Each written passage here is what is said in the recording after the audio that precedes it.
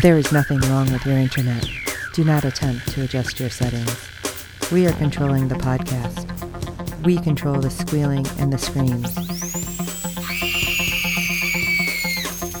We can make your heart flutter, your eyes blur from tears, or sharpen your mind to crystal clarity. For the next hour, sit back. We are in control of what you hear. We repeat, there is nothing wrong with your settings. You are about to experience the awe and mystery known as the female mind. You are now entering the Fangirl Zone.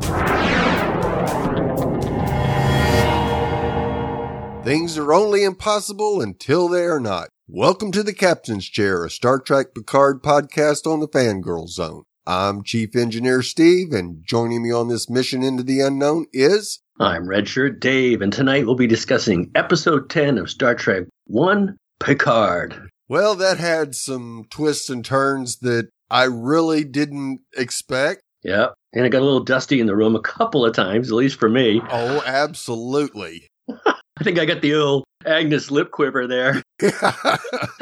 She managed to reintroduce too. Stop it, Agnes, you're killing me. Yeah, especially when she was quivering. It was hard not to quiver with her.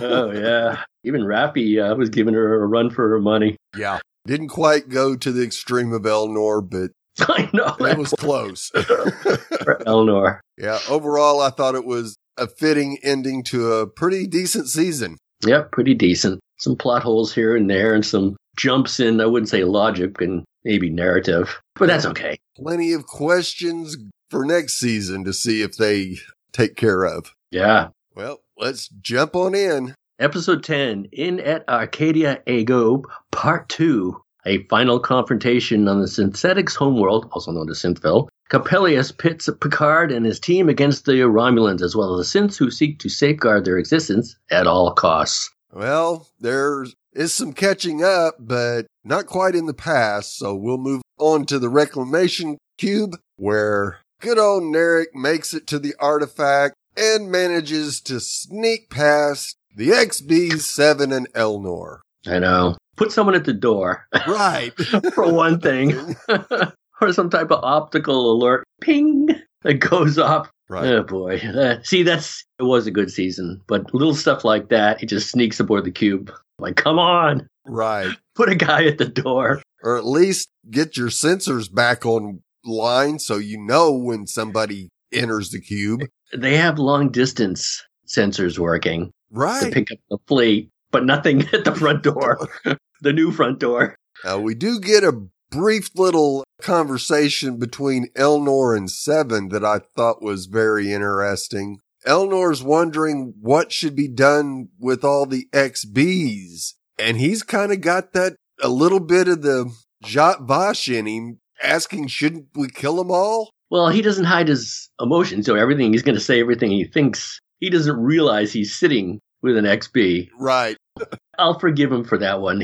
I think he's just running off at the mouth because that's what he does. Right. He's an innocent, but it drives Seven down a dark hole there. Right. At least he made up for it. It's the same conversation, I believe. He said, well, I'd miss you. Yeah. She says, well, should I put a gun to my head and take me out because I'm an XB? And he goes, whoa. Whoopsie.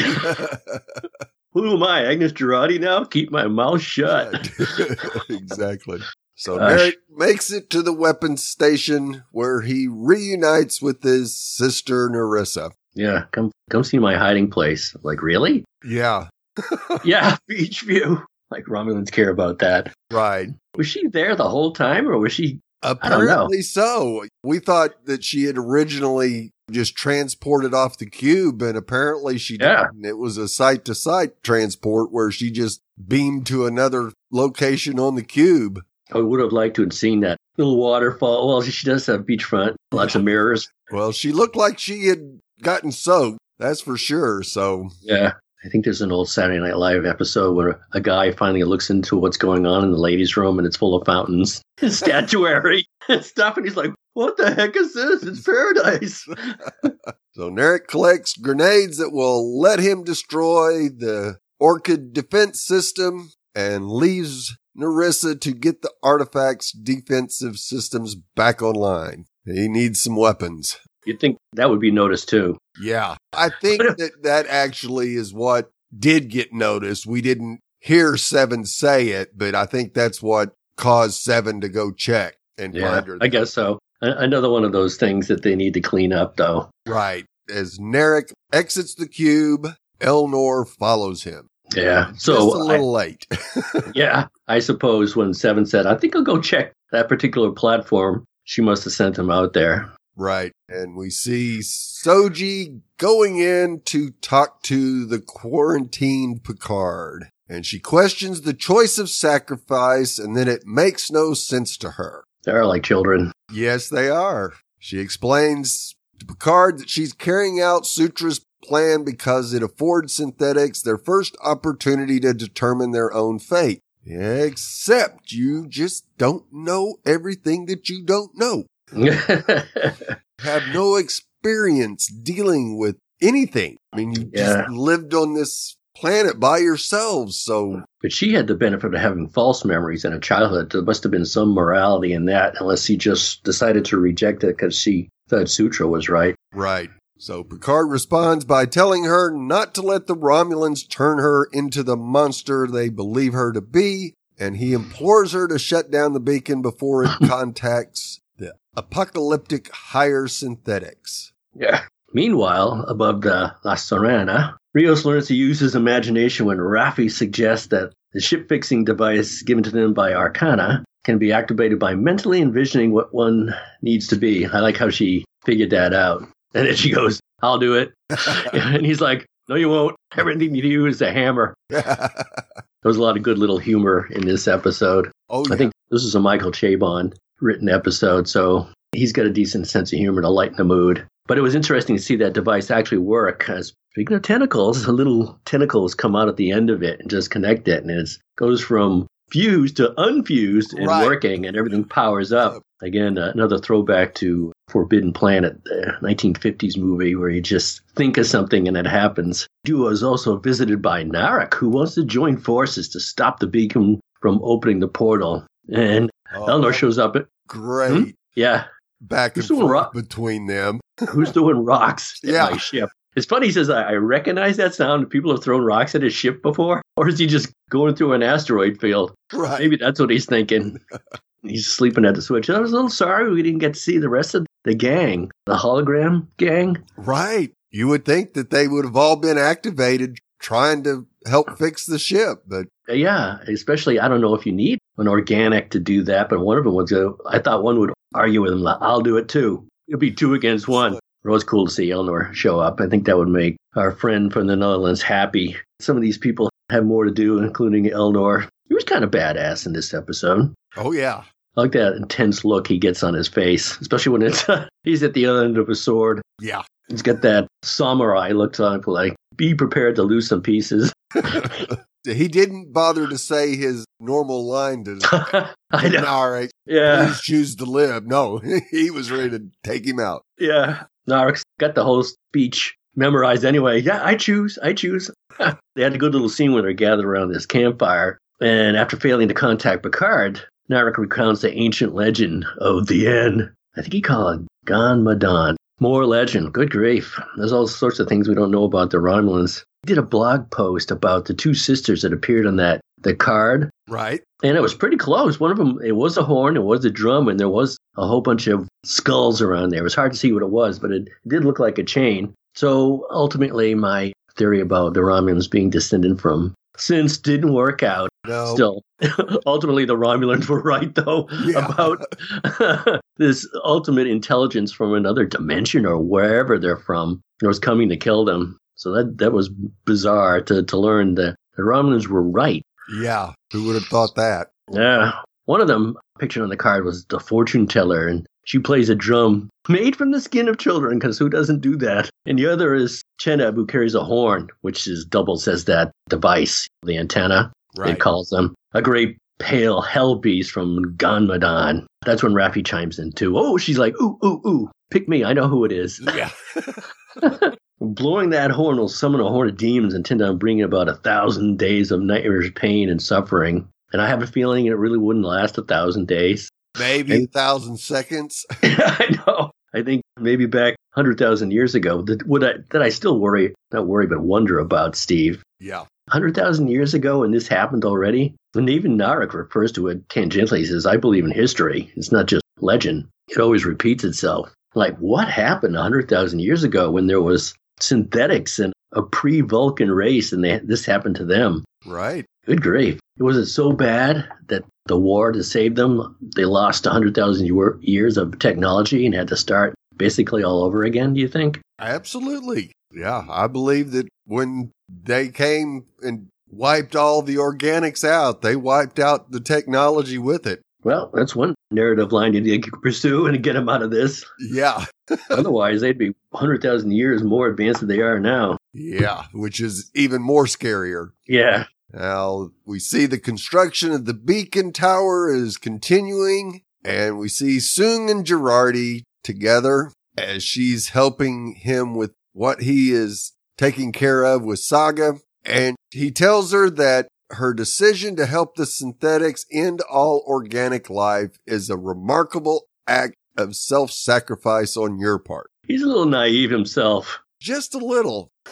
Guess he's thinking that he's going to be able to get into his golem before they show up and end all organic life. I guess that's his assumption right now. Isn't his golem organic? Exactly. And as we learn, when jumping ahead a little, the Picard's organic too, right? He's just an organic synth. Right. I mean, they dance around this. The synths in Synthville aren't organic, right? Or are they, Steve?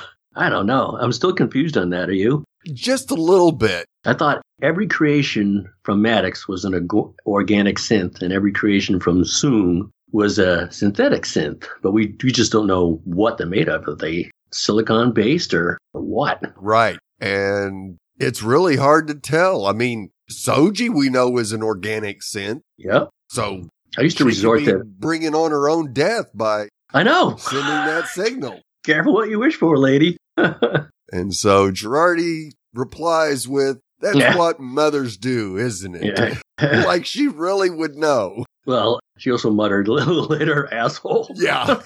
Under her breath. Not their mother, asshole. Right. Because or Soong. Soong is transferring Saga's memory to a VR module for safekeeping. And that's when he momentarily leaves the room, and we get Girardi's under the breath comment. And she rips out Saga's good eye. Sorry. Yeah. And they always have to include that squelching noise. Yeah. I thought she was going to get out some instrument, and made for her eyeball extraction. It kind of pops it right out. But no, it looked like she kind of dug her finger in there and popped it out on her. Yeah. Oh, man. Just about like what happened with Ichib. Yeah. She uses Sega's eyeball to get into Picard's chamber. Something she learned in just the previous scene when Soji gains entrance to Picard's a little prison there, and she got her eye scanned, and Agnes is like, oh. That's how I can do that. Yeah. How many times have we seen that in a movie, too? I think it was in one of the Mission Impossible movies. Oh, absolutely. You pluck an eyeball out and gain access. Still doing it in the 24th century. Yep. And of course, we see Picard laying on the bed. I guess he's just resigned himself to his fate, because she comes in and tells him, I'm busting you out. He has a momentary, just kind of confused. Yeah. Napping. Yeah, apparently. I'm 94. Don't interrupt my nap. Yeah, she really had to snap him out of it. Don't you want to get out of here? Let's go. Yeah, come on. We're running out of time here. Yeah, I think the old Picard would have gone, fine, let's go. It took you so long. Exactly. And they flee for the La Sirena. But how did they not run into Raffi and company? I don't know. I don't know. Or anybody. Maybe they're all too busy playing soccer. Right. They're in front of their TVs watching the local match. I don't know. So let's go to the attack on Capella Station. Rios, Raffi, and Elnor gain entry into the synthetics compound by pretending that Narek is their prisoner, which was Narek's plan, which worked pretty well. You could see that Don come over Marblehead for Rios as he goes, oh, of course. which is another old trope we see. Just use me as a prisoner and we'll get in. I mean, they pulled out all the old stops on this one. Yep. Well, we saw it earlier in this season with 7 at the station. Yeah. I'm going to tighten up the writing a little bit. Just saying. And it was an interesting way that they did this, though. They kept going back and forth to, as they were bringing them into Synthville, Narek was recounting what the plan should be. I always like that a little bit. If it's done well, you know what I mean? Right. That was done well. Yes, it was. Yeah. So as they're bringing the soccer ball and being disarmed in the bags, he's discussing how they should hide it in his soccer ball. So it virtually happens at the same time, 2 storylines converging. And once inside, they immediately are aided in the coups by Soong, who switched allegiance after seeing via Saga's VR memories that the android has murdered Sutra. That must have been pretty hard. It was. Did you see the look on Brent Spiner's face as he realized? Absolutely. He was shocked and appalled by it. Yeah. So as part of the plan, Soong confronts Sutra, telling her, I thought I taught you better than this. Turns out you know better than we are. Right. And he picks up the handheld device and just goes, click. Good thing you reached to that first, because I would imagine she's pretty fast. Oh, yeah. Much faster than he is, that's for sure. This is the childhood thing that Soong is, or they're both. I mean, he couldn't picture her killing Saga, and she couldn't picture him shutting her off. Right. They're all children on that planet. Yeah. If you only have one human to interact with, you aren't getting any experience dealing with others. So you just don't grow in it. He doesn't trust Picard. Go back to the Mars Station speech he gave from the previous episode. Exactly. But she has plenty of trust. I mean, who's teaching who on this planet? They don't learn from anything. Right. Well, that's because they get the same thing over and over again. Yeah, I guess. It was cool, though, when she was deactivated, they went into a battle sequence, or fight sequence. And Elnor and Narek fly into action. I had visions of the future show of Star Trek Ranger that we spoke of with Narek as part of their crew. Can you imagine that? Oh, yeah. If they ever get there. And so in the meantime, I mean, there were some great kicks there.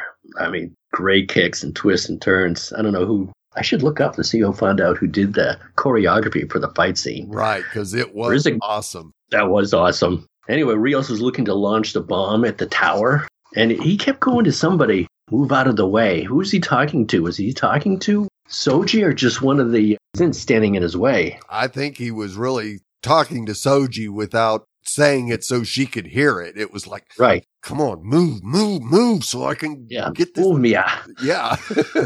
So it didn't work out that well. It goes right by her at like chin level or whatever, and she just snatches it out of the hair. I'm like, really, dude? You couldn't toss that thing in the air? Right. Should have been a high fly ball to center field. Yeah, I know. Next time, kick it, soccer boy. Oh, man. Speaking of fight action on the artifact, Rizzo, or Narissa, is thwarted by activating defense systems by 709. And speaking of fight scenes, that was a good one, too. There was one part where Narissa flips over the board. It's something that her brother did on a fight scene down back on the planet. They just like roll over there, land on their feet, and throw a kick at the same time. Pretty cool. It's a typical good guy, bad guy fight, Steve. Well, they have to trade barbs, and that's her specialty. And she goes back to poor little 6-year-old Annika, all she got for her birthday. Oh, man. That's it. I'm going to kick your ass. I had to go there, Narissa. Yeah. She likes to taunt people. Oh, man. I'm not sure that was the best strategy. No. So 7 responds with, and she was right about her being pretty. This is for you. And sends her plummeting to her death. We think at least. It's got to be. Yeah, as far as down as she went, the odds. You could hear her scream all the way down. Yeah. There were people on the internet who believe, oh, she's not dead. I'm like, what? Did you hear that scream? It went on and on and on. Yeah. Wasn't just a couple of floors. No. Yeah, I think 7 would have figured that out. Whoops, she's still hanging on. I watched Star Wars yesterday, the last one, Rise of Skywalker, and Ben gets thrown off a cliff too. Right. I'm like, well, being of Star Wars, well, he's not dead. Right. Their comic book rules are bigger than Star Trek's comic book rules. Of course, he's not dead, but I think definitely Narissa's dead. We head up to the La Serena as Girardi and Picard make their way to the ship, and JL sits down in the captain's chair and manages to get the ship up and into space. He's watching Rios to see how much I learned. Yeah. And as they get into space, Picard tells Girardi that the synths need to learn by example because fear is not a good teacher. Apparently not. No. And contacts Soji, and he tells her that they can save each other, but Soji powers up the tower anyway. Of course, Commodore O's fleet shows up and prepares to stop the synthetics by incinerating the entire planet. Yeah. Agnes was pretty much on her comedic best when she was aboard that ship. Absolutely. She With all her little things she said, I wanted to say, oh, no. How come they didn't think of that? I thought that would be obvious. Oh, no. You know what, Steve? That whole scene, he's going to teach her a lesson about sacrifice and everything. Right. I wanted Agnes to turn around, slap her hand on the dashboard and go, does that include me? Because apparently it did. Yep. It was not going to be him alone. Nope. But thanks to a suggestion by Girardi about the Picard maneuver, what quick thinking, Picard devises a plan. Using Ariana's magic wand, Yeah. he creates hundreds of holographic duplications of the La Sirena, thereby tricking O into thinking she's under siege and diverting her attention away from Coppelius below. That was great when we tried it out and we had a whole lot of Girardi faces. I know. I can see the Rios is being like, which one do I kiss? That was funny, though. It was hilarious. She's all smiling. Yeah. I thought O would realize that, hey, we're not hitting anything. How come nothing exploded? But of course, the real La Sirena took a hit. Yeah, but it was a pretty good space battle for at least visually with the Orchids. Oh, yeah. Because they were sending out snakeheads and pretty decent battle. Yeah, they've gone a long way since the original series and even the Next Generation to do space battles. Yes. I mean, digitally, you can do anything now. And Soji gets the beacon activated, and O once again orders her fleet to destroy Coppelius. This is like the real Battle of Midway. It was like the 75th anniversary of it last year, where the Japanese fleet kept switching between bombs and torpedoes. They never could get it right to which one they should be destroying. Should we attack the planet or attack the fleet? Right. And O's fell right into it. Yeah. And then we hear the TNG theme song, and Starfleet arrives. Not the Enterprise D with Worf, but Riker. Yeah, still a captain. They should have breveted him to Admiral. Yes. Just for that mission. Yeah, and even to hear him say acting captain just didn't sound right. Come on, man. At least he combed his hair.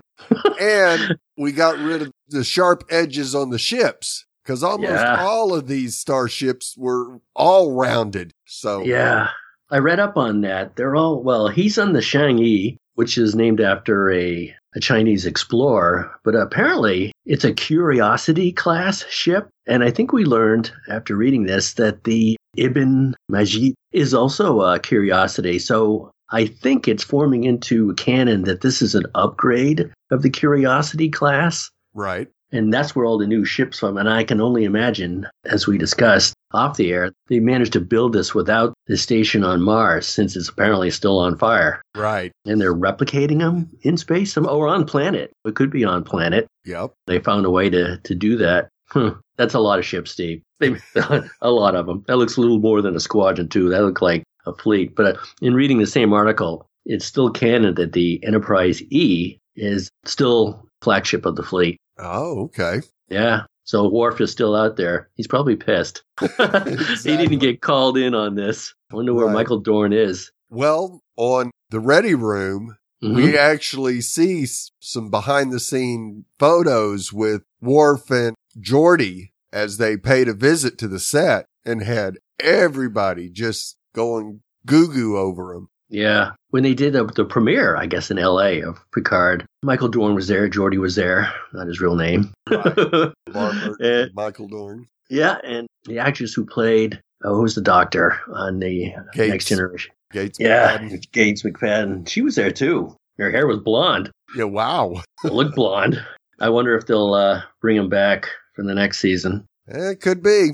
If they want to. I'd be jealous. Right. And I guess they've got a fine line to play between fan service and storytelling. I mean, this season it worked out real well to get Riker and Troy back in, and I guess we'll just have to wait till season 2 to see if they manage a way to get a couple more back just for an episode or two. Well, Whoopi Goldberg's going to be back, so why not? Let's hope so, yeah. Yeah, really.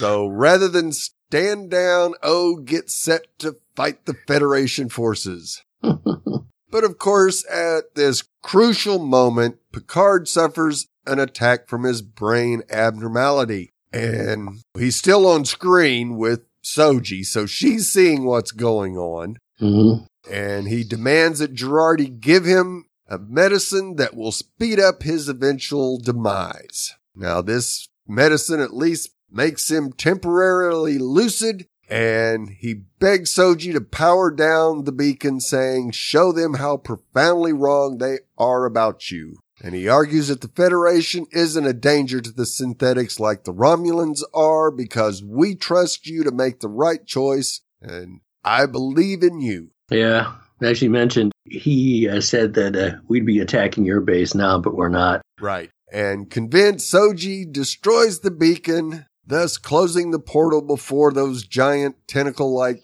mechanical creatures can emerge from it. Thank God.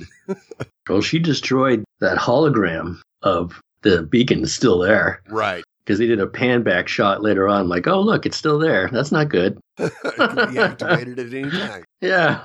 And having saved the day, Picard thanks Riker for always having my back. Don't you like the way their voices resonate? Yes. The same way they did in the original? Yes. I mean, Next Generation, they sound, so great. Exactly the same. And of course, O finally decides to get her fleet the hello out of there. And of course, Riker wants to accompany them back to their space. Oh, that won't be necessary. Yeah. Oh, yes, it will. Oh, yes, it will. And following the farewell, Picard collapses and Soji beams him and Girardi back down to Coppelius. Now, I know I saw a lot of complaints about why didn't Riker stick around and make sure everything was okay, but he had to believe Picard when Picard says, I got it from here. Yeah, and it was that whole Romulan fleet thing. Yeah. We had wondered where they were, and they called it Federation Space because of that treaty, I guess. But Right. I think they're in the Alpha Quadrant because I think the Romulans went beyond neutral zone. So we were wondering where earlier all this took place. So I guess this planet where Maddox was hiding was in the Alpha Quadrant, right? Yep. Okay. At least this planet. Now, where his lab that got destroyed was, we still don't know that. I know we probably never will. No. We're going to move on from that, I guess. Yeah. So this is where everything gets a little dusty in my living room, Steve, when I was watching this. Absolutely. Surrounded by everyone, Picard informs Soji as they had been back, I gave you a choice. Not being the destroyer was up to you. It always was. And he dies. Yeah. Like, oh man, that was tough. Yeah, because everybody's all around him. And Tears are flowing. yeah, Rafi's holding him. And it's just, yeah, you see the quivering lips of Girardi. Yeah, Rafi Elnor's holds. concern. Yeah, he says Elnor. I thought he was going to call him my son. Right. Should have. Yep. I thought he would consider Elnor his son and Soji his daughter. Yep. Maybe Rafi, like his sister or something. We'll see. They can always develop that. Oh, yeah. So we move later on. This is some profound, the ending of the show reminded me of The Lord of the Rings, The Return of the King, where it just couldn't end. Yes. They kept coming up with new scenarios to say goodbye. And we go to one shot where Seven and Rios both admit they wound up doing just what they'd always promised themselves they wouldn't do again. For Seven, that means killing someone just because they deserved it. I'll grant her that. Yes. And for Rios, it entails allowing a no-nonsense ship captain back into his heart and watching the man die. And Seven goes, well, that's it. I win. Yeah. I don't know. It was funny that she had that bottle of synthetic alcohol. Yeah, I'm not sure what they need that for on that planet. I was hoping it would be Romulan ale or something. Exactly. Or maybe Dr. Soon had that in his cabinet. Comment Seven made was, yeah, you can, but I wouldn't if I was you. Yeah. And both their faces like, what is it, motor oil? Exactly. And then we get another scene where Rafi is sitting by herself and Eleanor comes up and he pretty much collapses in her arms and she has to bring out the mother in her and console him. It was a pretty touching scene. Yes, it really was. Both Evan and Michelle just knocked it out of the park this episode. That should make Fred happy. There's some good acting there. Yes, there really, really was. Well, anyway, this is short-lived because subsequently we cut to Picard opening his eyes in a dark living room opposite Data, who informs him that yes, he's dead. He should have waved his hand like, dead-ish. Yeah. Data's back in his old Nemesis uniform and he's got his hair severely lacquered. I mean, they've resurrected the Data character with Brent Spiner several times. Right. And sometimes the makeup and effects just aren't quite there. Right. But this time I thought it was pretty good. There was a lot of criticism on the internet. There's enough already. I'm like, yeah, okay, enough already. But that wasn't bad. No. To tell you the truth. That was much better than the opening scene of the series. Yeah. Him playing card. Yeah. No wonder they darkened the room a little. That probably helped. And Picard remembers dying, but Data does not. He only possesses the knowledge that he was sacrificed himself to save Picard. I was a little confused. They kept going back and forth on this and how it was saved. The Data said his memory was extracted from a single neuron by Bruce Maddox and his consciousness was reconstructed by his brother Soong. But they also referred to the memories that he shifted to B4. Right. I'm surprised they went there because all the memories were, I don't know, they danced between those two methods. I'm like, whatever. TV rules. Did you find that a little odd yourself? No, not really, because No. we knew that Data had put part of himself in B4, and B4 made it to the Daystrom Institute. Yeah. So Maddox had access to the neurons, and because Data wasn't able to completely download everything into B4 because it couldn't handle it, it made sense to me that Data was not 100% himself in this scene. So he transported the Data's memories from B4 to Synthville, because that's where the neuron is, right? Yep. Okay. Anyway, they're in this complex quantum simulation. I wonder if my end is going to be that way. If it is going to be that way, Narissa will make it back. But as we find out, Picard, it turns out, is real. Before he expired, Soong, Jurati, and Soji transferred his entire memory into a simulation, but he can't stay. Yeah, now, when we had the scenes with Seven and Rios and Elnor and Rafi, we see the blue synthetic butterfly. Yes. And you knew right then that that was where they were going to go. I guess so, even though Picard recounts they're not real. Butterflies aren't real. Right.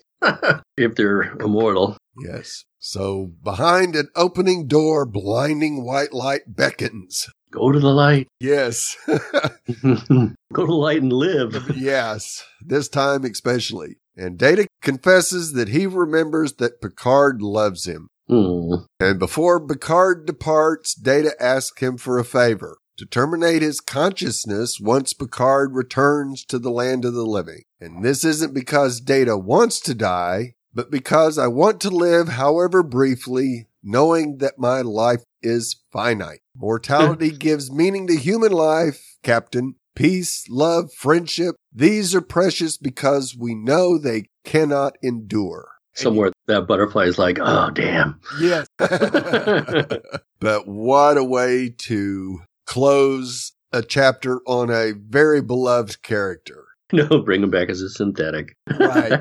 We had wondered that in the previous episodes. Oh, Like, yeah. well, there's a couple more. Yeah, that was one of the options. We're like, why would they make an old Gollum? Well, now we know. Yep. And I still think Seven could have been able to save him. And of course, as soon as he starts having problem on the La Serena, he's got Girardi there. She's the doctor. Use the magic tool. A magic tool. Imagine it and it'll fix it. Yeah. Now, the whole freaking fandom would have just blown up if that would have been the choice that the writers made was the magic tool. Yeah. Well, it can still work. Somebody left it on the console on La Serena where Agnes could find it, by the way. Of course, Picard awakens in the chamber, and it's clear his mind has been transferred into Song's synthetic golem. His new body is an exact replica of his prior one, and he learns that it features no superpowered augmentations, so you're not going to be an X-Man. Yeah. And will last just as long as his original mortal self would have had his now erased brain or abnormality never existed. Yeah. That's plus minus. He's like, so another 10 or 20 years? Yes. And they just smile at him. Well, we'll never know. Yeah. Well, we might know sooner than later. Exactly. So a lot of people are concerned about Girardi turning herself in again, but I don't believe that's going to happen because she's got to stay with Picard just in case something goes wrong with the synthetic body. Fine with me. Yes. So we still have to say goodbye to an old friend now. Picard fulfills his promise to Data and erases his consciousness. And that was a little sad, too. Oh, yes, it was. And Data in the simulation is drinking wine while wearing a robe and listening to Irving Berlin's Blue Skies. And it's being sung by Isa Briones. And it's amazing what a great voice she has. Yes, it is. Such range. I was so impressed. I know you can do anything in the studio, right. But a lot of that was just playing her. Yes. Amazing singer. Yeah, it's available online too. I think I saw it on Twitter where you can, I guess you go to StarTrek.com and listen. Pretty good. Yes, it was. Picard appears in the simulation, holds Data's hand. It was a little spooky too as it comes to an end. I think we've seen, somebody touched on, I forgot who it was on the internet, how Data likes to, when he relaxes, he likes to wear a silk coat. Right. Some of the simulations, including the ones when he was Sherlock Holmes, he's in the silk jacket. Yeah. Yeah. He must think that's sophisticated. And as he passes the reborn, Picard and Toad's quoting Shakespeare's The Tempest. We are such stuff as dreams are made on, and our little elf is round to his sleep, which is death. And as I reminded Steve off air, The Tempest is often seen as the inspiration for Forbidden Planet, which was a pretty good Easter egg, at least for me. Right. I love the visual that they had of Data's face as he grew old. That was amazing. Yeah. And of course, Picard was in the TNG uniform as well. Right, as Data remembers him. Yes. And they just drift into smoke and ash and disappear. Right. Great. So, yeah. So we go back to La Serena and Girardi kisses Rios. She ain't going nowhere. And Seven and Rafi romantically intertwine their hands. What do you think of that? I'm still not 100% sure. The fandom just exploded with this, and I'm not really sure if it's romantic just a gesture or if it is more of a human gesture. Yeah, they were talking about their son. Yeah. And losing their son, so they were just bonding. Right. That's what I thought. Yeah. That's where I'm going for right now until things progress in another direction. You're right. Yeah. Yeah, there's no indication that Rafi ever considered going to the other team. Not that we've seen, at least. Not that we've seen. I think it was Picard. He's going everyone up to the bridge. It's time to get going. So they all join him. To me, I saw this mysterious figure on the left, mostly concentrated on the right side of the bridge. And you could see Elnor come out. Right. And Seven and Rafi coming from down below. But I thought, who is that shadowy figure off to the left? Right. Well, it turns out to be Soji. Right. But for a quick second there, I thought it was going to be Rafi. I was going to say, wow, that's balls. Yeah. Because we never saw him again. He got pinned down and he's appealing to Soji as he's being held down. And then, boom, he was gone. We never saw him again. Right. That was a little weird, too. Well, I thought he was going to sit there with everyone looking at him. He's he'd be like, what? Yeah. I helped you, didn't I? I just wanted to live and not on a planet with sense. Wrong. Yeah. You get to stick with the XBs and the sense for the rest of your life, Narc. Yeah, I know. I guess he can't be gone, but I don't think he is going to be gone. We can discuss that in theories. Right. I'm pretty sure his sister's gone. There was an empty seat off to the left as Picard stood there and said, engage. Right. And I'm thinking to myself, because I'm racing ahead, wow, are they going to add a member? Whose seat is that? This is going to be cool. We still don't have another crew member. Then I'm like, oh, wait, that's Picard's seat. Oops. But yeah, it was nice to hear Soji say that she wants to wander. Yeah, it's cool. I'm glad they found more use for her character, and maybe she'll break into song in season 2 or 3, too. That'd be fun. That would be a lot of fun. Yeah. And she gets to get some experience that hopefully she'll eventually be able to take back to the other synths and impart some wisdom. Yeah. Do some proper teaching so they become more worldly and not as much children. Yeah, I have a depressing theory about that. Of course, it's depressing. I can't think of positive theories. I don't know what's wrong with me. Maybe it's my Gollum nature. I don't know. So why don't we get into a few Easter eggs and boomer talk and theories, Steve? Let's do it. Oh, by the way, Girardi mentioned that Picard maneuver. Yes. I think we mentioned how there was a lot of funny little lines in this. First thing she said was, maybe they'll call it the Picard maneuver. And she goes, oh, wait, that's a thing already, isn't it? Yeah. And then she got a whole bunch of Girardi faces all over the place. But did you see the ready room where they actually had a behind the scene take that the cast of TNG had their own definition of the Picard maneuver? Oh, yeah, like pulling on his shirt? Yes. And that only he was the one that could do it. Yeah, did anyone else ever do that? No, I don't think so. Not on camera, at least. Yeah. But of course, Will Wheaton mentioned that he did it when on set and got chewed out. Oh, really? Yes. I saw one particular ready room where Riker said that he was scared to death about coming back when they said, because he had volunteered to direct 2 of the episodes. Right. And then they said later on, hey, how would you like to come back? And he's like, what? I guess his face went white. Yeah. He was being interviewed with Brent Spiner. And right. He goes, I don't know. He was afraid of failure. Just like Jerry Ryan was afraid of failure. How can I really do this again? Yeah. Step back into those characters. I didn't know these guys are so sensitive. It's because of the fandom and how much they love this series. Yes, it puts added pressure on the actors to, especially when you haven't played the character in 15 years, to step back into it. Yeah, I guess so. But both Frakes and Jerry did great jobs, and same with Marina and Brent. So yeah, they were fantastic. Not that hard for them, even though they're petrified of it. Did you notice when Frakes had himself sitting in the chair for the Zheng He, how he was slouched to one side? He can't sit up straight. Yeah. He never did. He's always slouched. Yeah, like he's like we did in the 70s as we're getting our first car, kind of sitting low. I'm cool, I'm bad. That's right. One hand on the steering wheel. Yes. I hope they'd bring him back. Yep. So anyway, 7 is on La Sirena at the end of the episode. And so it makes you wonder what's going on with the Borg Cube. And I have a prediction, or at least a theory. Okay, let's hear it. That the XBs will be saved by the synths. They'll continue. Yeah, why not? Yes. I mean, they're going to go out and wander anyway. If they don't get wandered, then the curiosity, I'd hope, of the synths will be enough. I mean, Soong is still alive, right? Why not making that his next project? Right. Working on them. Field trip. Yeah, field trip. They can't just leave him to be alone and die. I mean, the proximity is close enough where they can work for each other. Yep. And it would give the synths some experience dealing with people that are having issues. Yeah. Integrating themselves back into society. So I think it would be an amazing learning opportunity for the synths to take them in and help care for them. Yeah. Help them out. Yeah.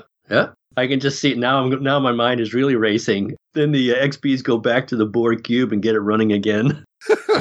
Who wants to go for an interstellar field trip? Yeah. So is Girardi no longer turning herself in for murder for Bruce Maddox, I guess? That's what I'm thinking. Yeah. They share a kiss. I'm like, well, that's not going anywhere. Maybe we get a brief lesson on how these people do. I mean, 7 said she'd never do it again. Kill somebody because they deserve it. I'm not saying Maddox deserved it, but these guys get over murder pretty fast. It seems like it, yeah. And with 7, it was her getting basically revenge for Hugh. Yep. So I can understand her feeling like she had failed in that sense, but yeah, she got taunted big time. And so, yeah, she may have to work on her anger issues just a little bit.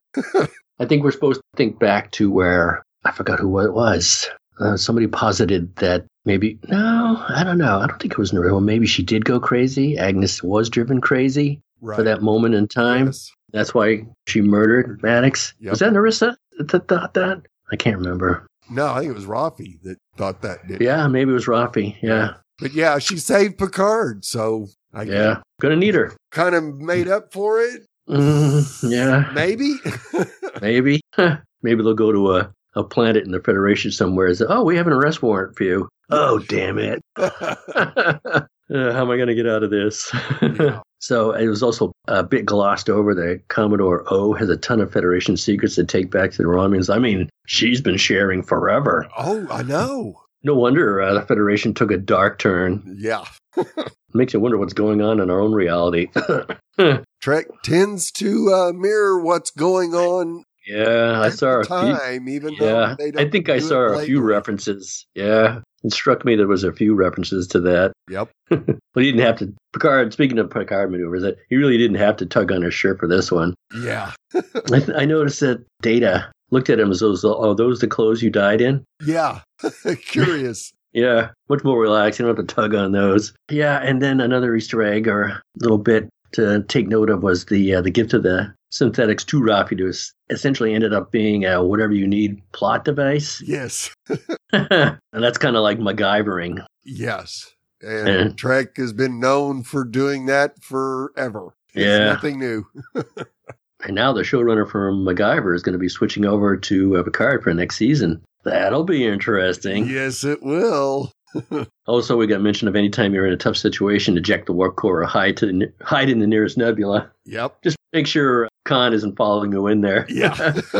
And sadly, there was no Laris or Jaban at the end there. No reference either or flashback. But apparently we've heard that housekeeping and security, that Michael Chabon strongly hinted in an interview that they'll be back next season. Let's hope so. Yeah, let's hope so. Hopefully Crusher makes it back too. Maybe they can just seed these people in. And Crusher had a pretty good relationship with Picard. He doesn't need a doctor anymore, but, Yeah, there you go. They said everything works. I have another prediction, Steve. Right. You know how aside from the XBs being saved by the synths and then maybe going back into space, wow. Agnes thinks she's pretty good at being a spy. Yeah. She can do this now.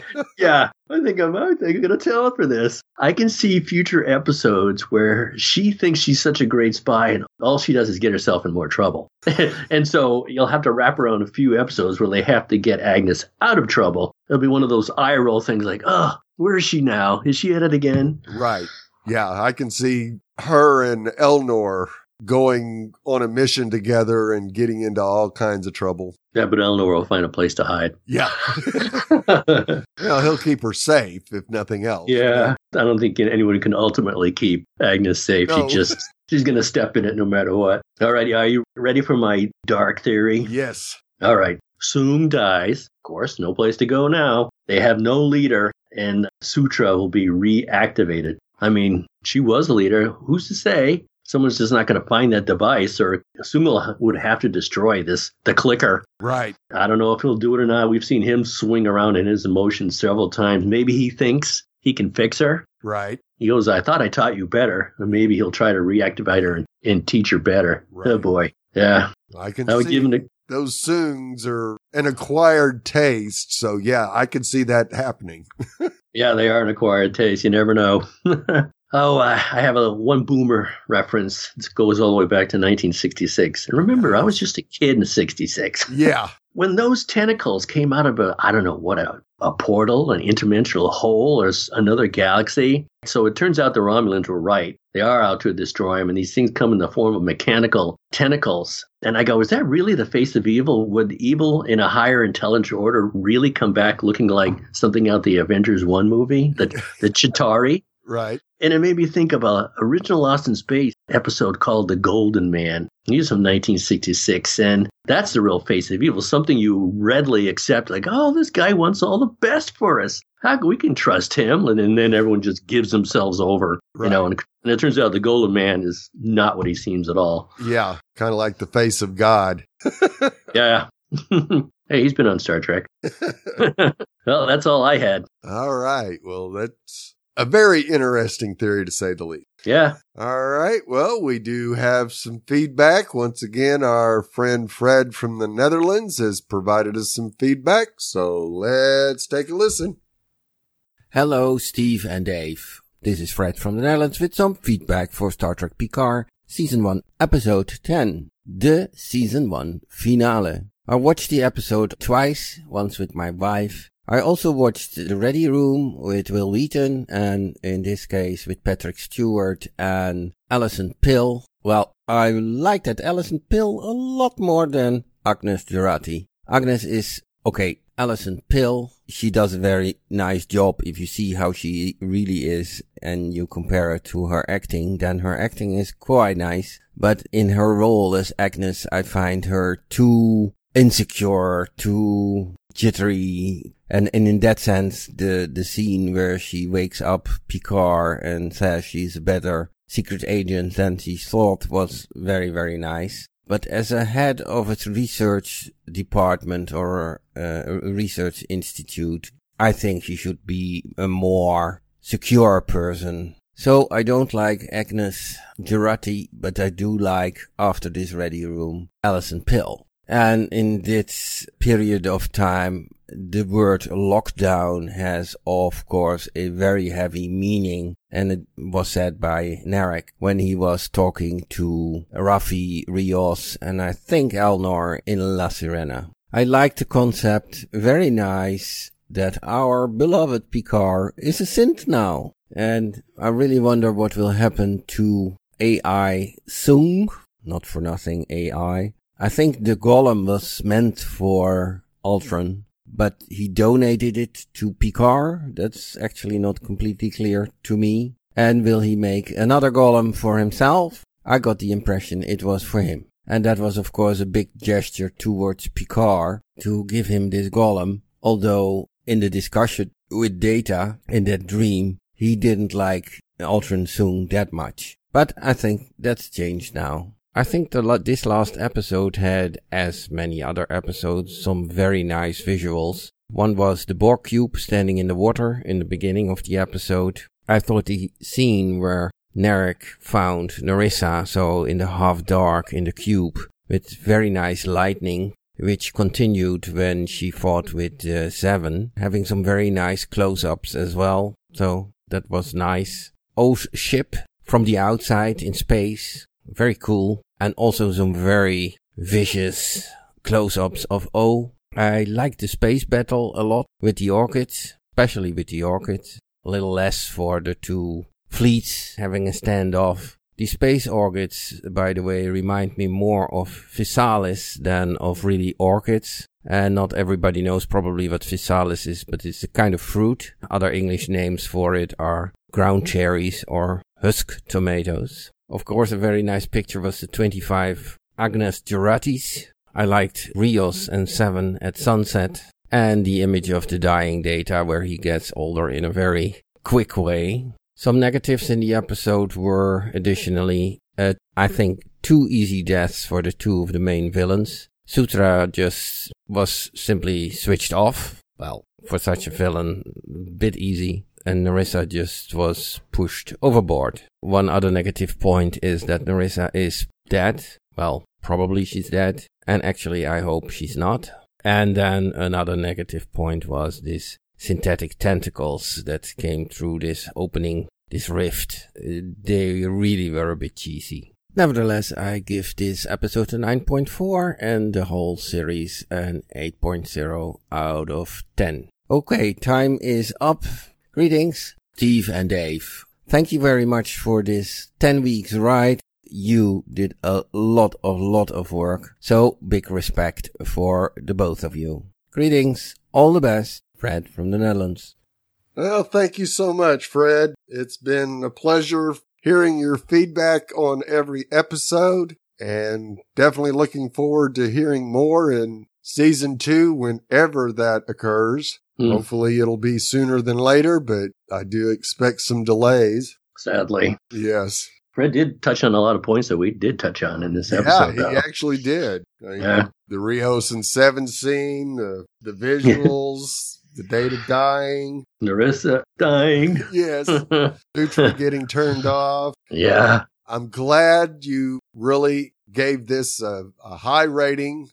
I think you topped your best episode rating for the season with a 9.4 and an 8 overall. That's a pretty good rating there, Fred. Yep. And Like I said, we really appreciate your feedback every week and looking forward to hearing your feedback in the future. So thanks again, Fred. Yeah, Fred, stay safe. Yes. Stay healthy. Please do. You and your family. We're thinking of you. We'd love to hear your thoughts on each and every episode this season and looking forward to interacting on social media with you. How can the fans interact with us, Dave? They can go to www.fangirlzone.com and click on the contact link. You can find several ways to contact us via email or social media.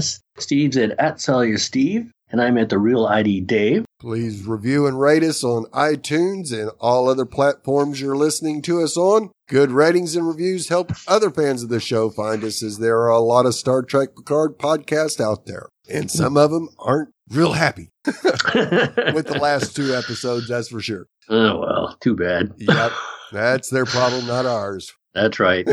I'm happy. See? Yep. They didn't have any tears at the Picard demise scene. There's something wrong with them. Yes, absolutely. Tell your friends, and we do hope you're enjoying our podcast. And don't forget to check out the other great Fangirl Zone podcasts. Season 2 is in the works, and Season 3 at Discovery is coming soon. So until then, remember, this is Chief Engineer Steve. To say you have no choice is a failure of imagination. And this is Red Shirt Dave, and I am thrilled to learn I could get a new body. I am building myself a golem as we speak, with the help of the people from Westworld, of course. And it's going to be a younger version. None of this old stuff from me.